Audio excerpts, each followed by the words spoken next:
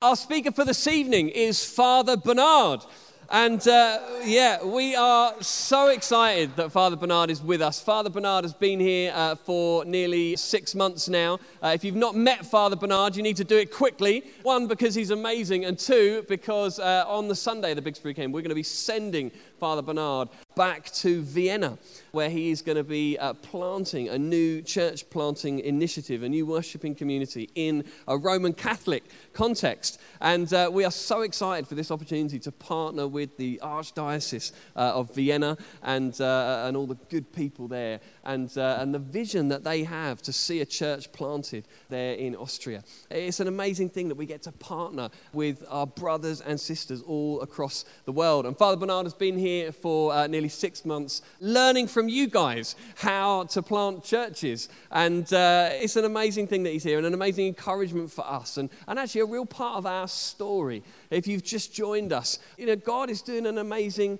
thing here. In fact, he has been for hundreds of years. I love the fact that this church was known as the Church of the Sea Captains right from the start. About 350 years ago, this was a place where people landed and launched from, a harbour where people landed and launched out into the exciting, the new, and had adventures together. And hundreds of years later, God is still landing people and launching people from here. And in the last 9 years, we've seen God launch 4 new church plants from this place. In the last 3 years, actually, we've seen 6 young leaders get sent out, prayed out by you guys to go and become ordained leaders in the Church of England, to start new church plants and to lead new worshipping communities. In the last 2 years, we've seen our first grandchild church plant get planted from All Hallows Bow, who was planted from here about 8 years ago. And we've been able to partner with our first group south of the river in the Diocese of Southwark and support what God is doing down there. And of course, at the end of January this year, we were able to announce 2 new church plants, one partnering with Father Bernard and everyone out in Austria, and the second one with Jason and Pam, who have been here for years and we know and love, and they're going to be sent out to plant a new community in Husk, in the coffee shop down in Limehouse later this year. It is so exciting what God is doing amongst us. We know that the best way to see God's kingdom come and his will done here is for us to see his church grow, for churches to be planted, for more people to come and know Jesus as their Saviour, to experience his love. So we're really excited to have Bernard with us and excited for the message that God has given him for us tonight. So can we give a massive round of applause and encouragement to Bernard as he comes to speak to us. Good evening. It's really exciting to be in the Anglican Church as a Catholic priest. But we come together more and more, I think. Now it's a little bit a Catholic place here. Why? The first 2 pews are free, nearly free. So we have this tradition in our Catholic Church also. For the last 7 years I was a parish priest and I struggled with this. We had not only the first 2 pews, there were 7 or 8 pews, and all the men are outside of the door. So, okay. I should speak to you about Jonah this evening. I tell a little bit his story. Jonah has got a job. He should preach what the Lord told him. Ergo, he's a prophet. He's a prophet. But he didn't want to be one and booked a passage on a ship for Tarshish to flee from the Lord. God himself sent a dangerous storm, and Jonah was to blame for this. So the sailors threw Jonah overboard after he got up from a deep sleep. Now God provided a huge fish to swallow Jonah. In this fish was distress, darkness, and loneliness. There was a lot of gastric acid, and the worst of all, there was no internet access.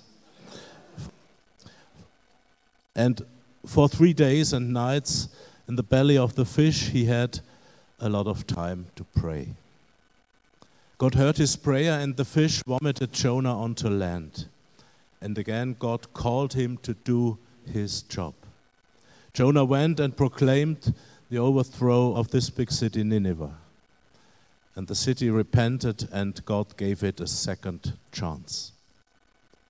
To Jonah, this seemed not okay, and he became angry and wanted to die. Such a merciful God doesn't fit in Jonah's stuff. We don't know how this discussion between God and Jonah ended, so we are left with God's question, should I not have concern for the great city? So, what about Jonah? Why is he so fascinating for me? He heard very clearly that what God wanted him to do, that's so much more than many of us do experience in their life. It took me a very long time to understand where the place is God wants me to be. He made many attempts to overcome my spiritual deafness. And to be honest, I need these attempts furthermore. Maybe just like Jonah, who had heard God's call twice, then he obeyed, but after this he started again a discussion with God. The open end of the book of Jonah teaches us a lot. It teaches me to repent of my spiritual deafness. Go, said God to Jonah. For me, this go is a fundamental word in spiritual life as well as in our public life as Christians, which is seen by others around us. If a parish or a congregation is on the way to people who do not even know Jesus, it takes some disciples staying locally and creating a safe place in one part of the harbor. Others are setting sail. Both are in motion, both are necessary, both hear this go. In the last 10 years I worked in different parishes. I worked with nice and godly people. I'm not allowed to judge their faith, but I'm glad having found a place where I can learn what it means to go. Go and proclaim. Go and make disciples. This place is this harbor church, you can imagine. Jonah had a clear order to warn Nineveh. That's not the same order we have got from Jesus, but we can learn from this. Nineveh is called a huge city, so think about what this parish is doing, transforming communities. Sound more than similar to me, transforming community. This is the thing here. But what did Jonah, when he heard this order? He ran away and fled from the Lord. He ran away. He ran away. Do you know this? Do you ever run away from the Lord? This is the very saddest of my experience. I run away very often from the Lord. All I know is running away from Jesus is my sin par excellence. I've heard God's call very often in my life, and then I fled. I said this, no trust, no faith that He will put me in the right place. No trust in the Lord, very often. I'm thinking of the first call to become a priest when I was 24. I was ordained at the age of 44. Why are you laughing? It's a long time, yeah. Between 24 and 29, I made a mess of things.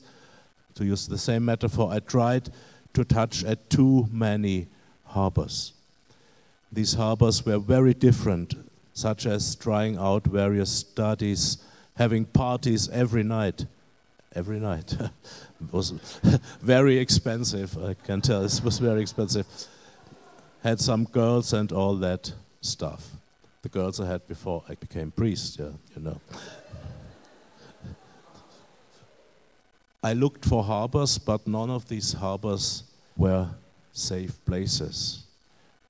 None was the one God had made for me. Phil asked me whether I could tell more about my story in this evening service. I'm not sure whether it's interesting for you.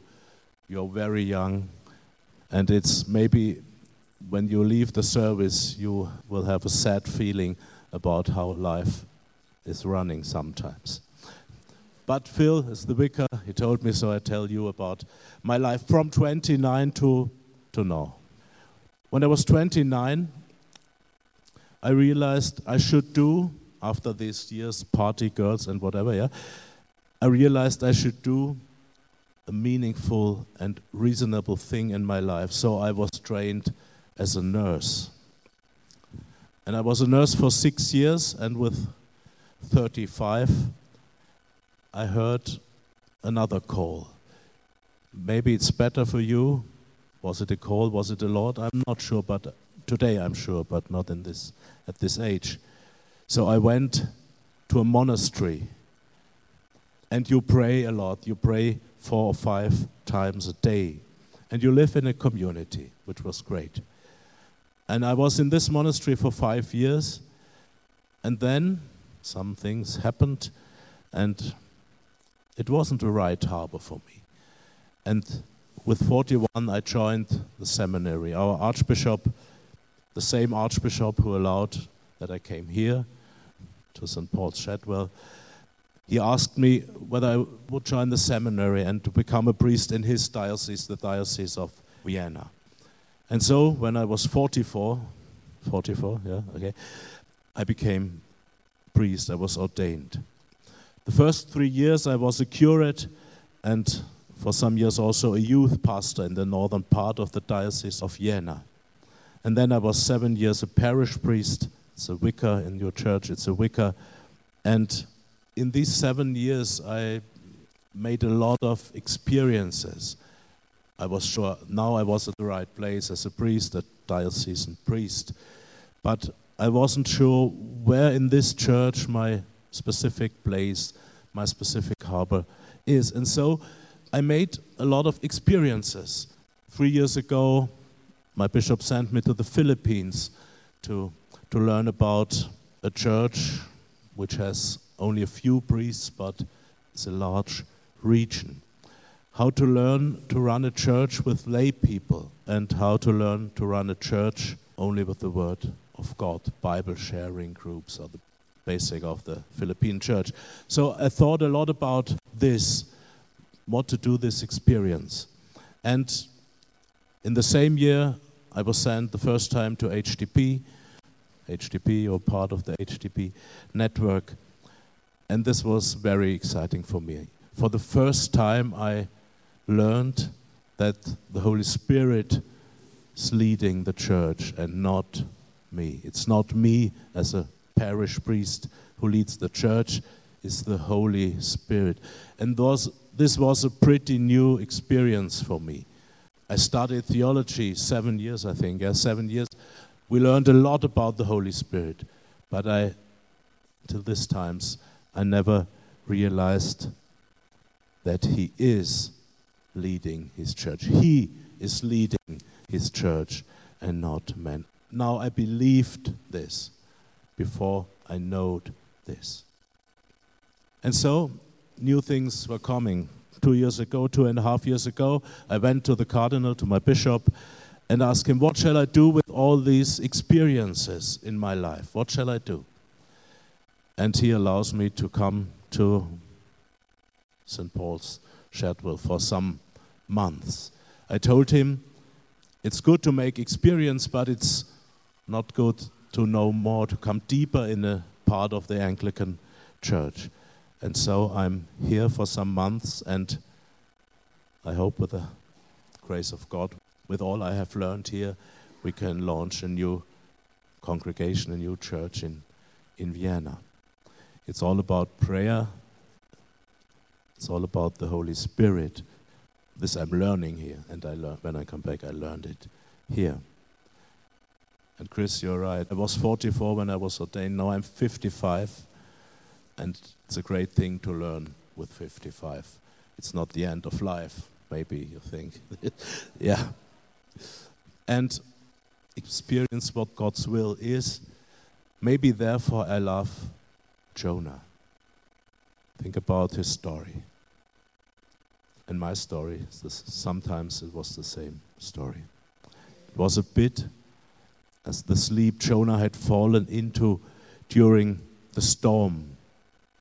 A deep sleep you do not awake of yourself. Thanks God, there were people around me and around Jonah who woke me up and threw me into the sea.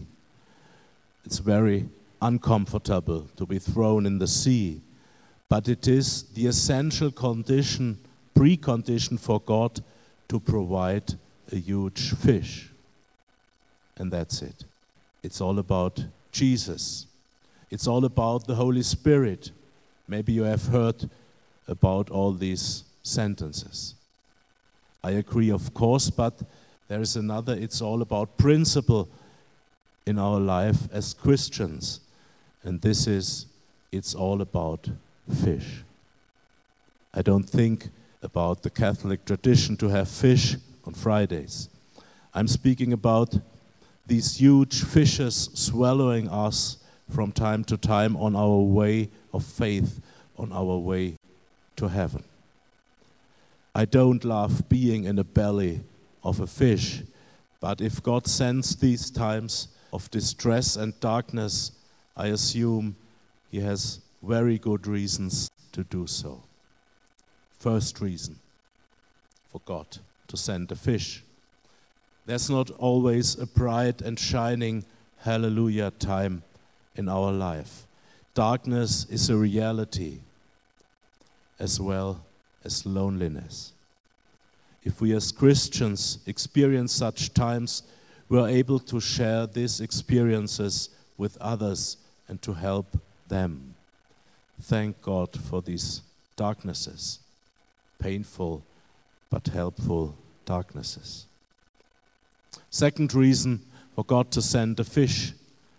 Sometimes it's good for us to spend time outside the confusion around us. Every deep knowledge in my life came out of the silence and darkness.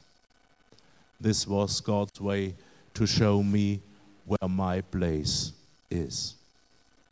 Third reason for God to send a fish. Jonah fled from the Lord, but the Lord didn't give up on Jonah.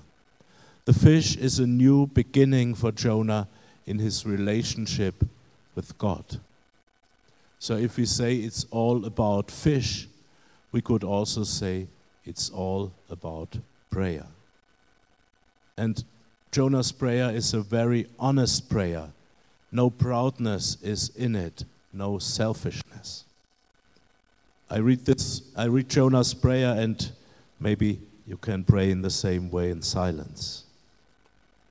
In my distress I called to the Lord, and He answered me. From deep in realm of the dead I called for help, and you listened to my cry. You hurled me into the depth, into the very heart of the seas, and the current swirled about me. All your waves and breaks swept over me. I said, I have been banished from your sight, yet I will look again towards your holy temple. The engulfing waters threatened me. The deep surrounded me. Seaweed was wrapped around my head. To the roots of the mountains I sank down. The earth beneath buried me in forever. But you, Lord, my God, brought my life up from the pit. When my life was ebbing away, I remembered you, Lord, and my prayer rose to you, to your holy temple. Those who cling to worthless idols turn away from God's love for them. But I, with shouts of grateful praise, will sacrifice you. What I have vowed, I will make good. I will say, salvation comes from the Lord. Salvation comes from the Lord. In my life, I was very often in fish bellies, and this helped me afresh to confess the Lord as Lord. He did all for me. He did all for me. The fourth reason for God to send fishes. God loves us to be vomited by fishes. Maybe that's not the very theological sentence, but I'm sure God loves us to be vomited by fishes. Sounds oddly, but it's true. And the Lord commanded the fish, and it vomited Jonah onto dry land. We are vomited onto dry land. When we are on dry land again, we are able to fulfill His commissions. Out of all darknesses, God rescues us in order to fulfill His will. So let's stand and pray.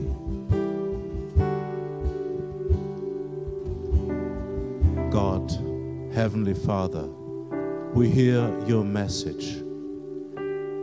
We are sent to proclaim it, but sometimes we need to be swallowed by a fish to understand where the dry land is. Bring us again onto dry land. Show us our place you have prepared for us. Let us set sail, or help us when we should stay in the harbor. And Father, we pray that our time in the belly of the fish will not last too long, but your will be done. In Jesus' name, amen.